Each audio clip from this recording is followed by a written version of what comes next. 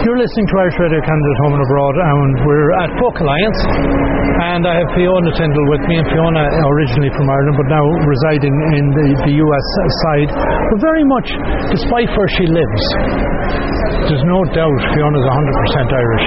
Records as Gaeilge and has an interesting style and twist on her music. Tá fáilte rud? Fermín Magat. Cadastu? Is as Inishtam Kunde and Clor. Kunde and Clor. On all in her fall. Agus on Changa Bio. Shin Rudda of Visawalya Nuri Vituog. Shin Rudda Visawalya Gum. Vimahar Moher Muntori. Vimahar Mar Ordwashter, the Kalashta Oni Kori. Igariga Hausik. Kunde and Clor. Fag. Quake of Lean. So every summer then we used to go down to Carrigahoe to the college, and we spent our summers speaking Irish, learning Irish, playing in Irish, singing in Irish, because he taught the singing class every day, and of course we went into it. And sure, that's where we learned all the Irish songs. So what Fiona said there was both parents were teachers, and that's where the Irish was there from, immersed in it from birth practically. And music, of course, you just said was an integral part of music. Was a huge part of our life. My dad was very musical. He played the fiddle. He was a lovely singer, and in actual fact his party piece that he used to sing was a song called Erin Davehouse and Golin, and I'm actually recording that right now because of that, in memory of him. But he was a lovely singer, and he played the violin, and he used to teach dancing, he used to teach singing all over County Clare. Even before he was in the college, he was a Muntor Tashtel, and at that time he used to travel from town to town to Kilrush and back around Milltown, teaching Irish dancing and Cayley dancing and singing and all of that.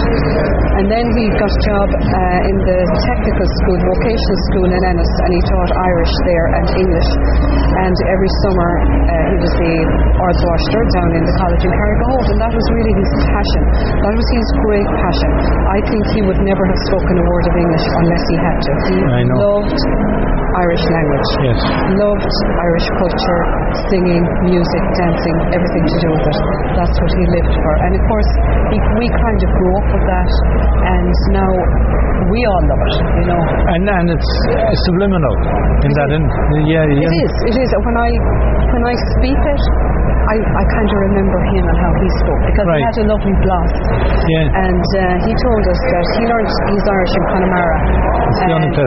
He was at a fesh. I remember him telling me a fesh Kjol in Dublin probably, and he heard two people speaking behind him, and they had a gorgeous gloss, and one of them was Shane Sennis, and he turned around and he said, "Where did you learn your Irish?" And he said, "Rossmuck." And so my dad took off to Rossmuck and learned his Irish there. Yes, I have a soft spot for Connemara and for Galway, over and above Clare or anywhere else. But and he changed his name. His name, you know, he was born, his mom grew up in Liverpool, and she christened him Victor Tobin, but he changed his name when he was about 20 to Bua Tobin.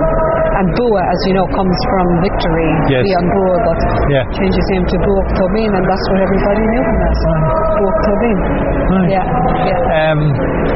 So when then did you figure out that music was something you wanted to be part of your life, a serious part of your life? Not until I was older. I mean, I was always a singer, and I have memories of my mom teaching me big songs like Donal Oak when I was very young, Feel a Runo, and bringing me off to the feshes. And we all did Irish dancing. So I sang as a youngster, but I didn't take it seriously. I sort of got fire in my belly for it when I was about 25, I'd say.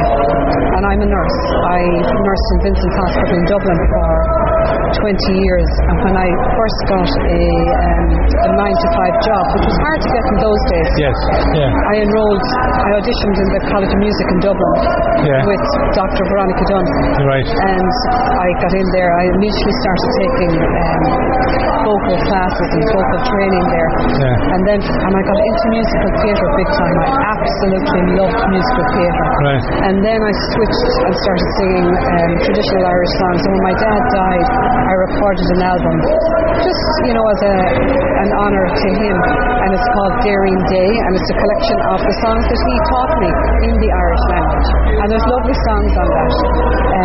There's music in the background here at the moment, and I can't help but hear an intonation that you might recognise and I recognise from a Clare person who died last year, Sean Tyrrell. Oh, yes.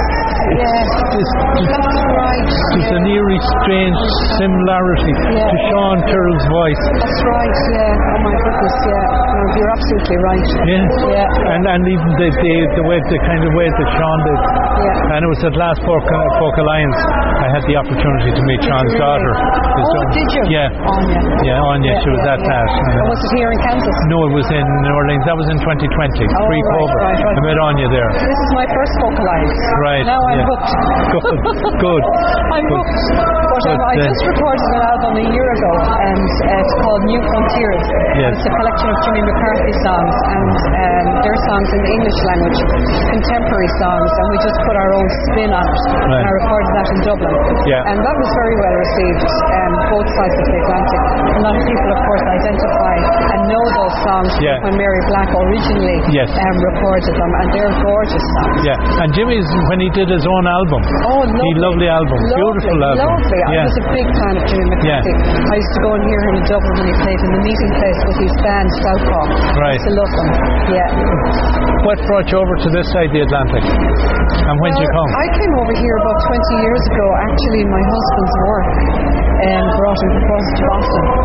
And we lived in Massachusetts for 6 years. I have 3 daughters. They were very young at the time. They were 2, 4 and 5, and so I gave up my job as a nurse and to raise them, but I got them into musical theatre then, and the whole 5 of us actually during the 6 years in Massachusetts I was responsible in founding a group called the Medfield, the Gazebo Players of Medfield, Massachusetts. They were a drama group, and my job in it was to fundraise, and what I used to do was put a cabaret group together. Right. And we brought the cabaret group out to pubs and venues, and we raised money for the drama group. Yeah. So, and the girls then, as they grew up, I got them involved. Right. And they used to sing with me, and I have lovely videos of them, tiny, singing with me. So that was in Massachusetts. And then we moved, after 6 years, we moved to Princeton, New Jersey. And I joined groups in Princeton, and I've continued to sing. And I've made friends with traditional musicians in New Jersey and Pennsylvania, and I attend a session every week in New Hope, and it's a fantastic Irish session, and I sing there regularly. Right. Have the kids Irish? They have a little bit of Irish, and they sing with me, believe it or not. They learn the words with me, and they are singing on Jimmy's album, and they're singing on my new single. It's called Gawa Multa Guida, which is in praise of St. Bridget, and Cuiva, my daughter, is singing all the harmony vocals on that. Yeah. And maybe that's the one we should share with the listeners. Why not? And so what's in the pipeline? Like you're here at Folk Alliance, and Folk Alliance is when someone's either trying to get something into the pipeline or... Well, for me, I just wanted to meet people and be in this environment, and what I did was, with my friend, I decided to help her to co-host a showcase here, and through that we met an awful lot of musicians. We met Emma Langford. We met musicians. We just met Gally, who lives in Australia. He's from Dublin. And we met the Henry Girls, and we met Karen Casey, and we met Niamh Regan. I heard them all play and sing. So it was lovely to be in that environment and to connect up with those people. Yes. So for me, that was really fantastic. And what I find with that as well is so reassuring when you see Emma Langford and Niamh Regan, young talent coming up along. Oh yeah. And Shiva. And and they're fantastic artists and lovely people, and it's just so very nice to be chatting with them and to get to know them and to hear them here. Yes. Yeah. You feel so proud of your country. You do. And you feel so proud of the music. Yes. You know? Do you miss home? I do, but I spent an awful lot of time at home. I actually went home last summer and I spent 2 years in the World School of Music in Limerick, singing and learning traditional music, and just that was fantastic. I absolutely loved it.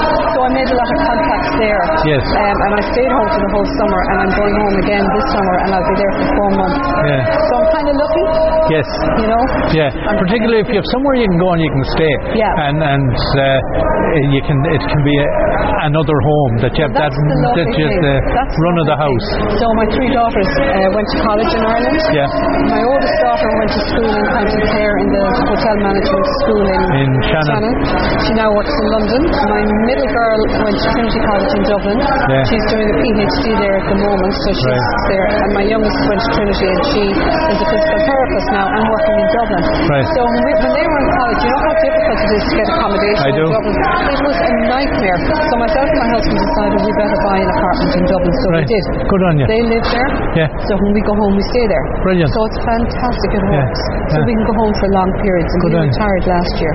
Yeah. So now we're able to go home much more. Yeah. So my middle daughter is involved in musical theatre. She just put on a show in the Smock Alley. Yes. And to rave reviews, Spring Awakening. It was fantastic. And we flew home for 24 hours to see it. Yeah. Good on you. Yeah.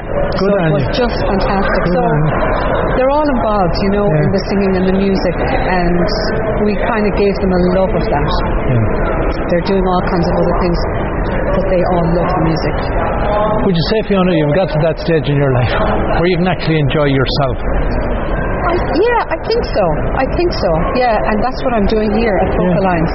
The girls are all done for, and you know,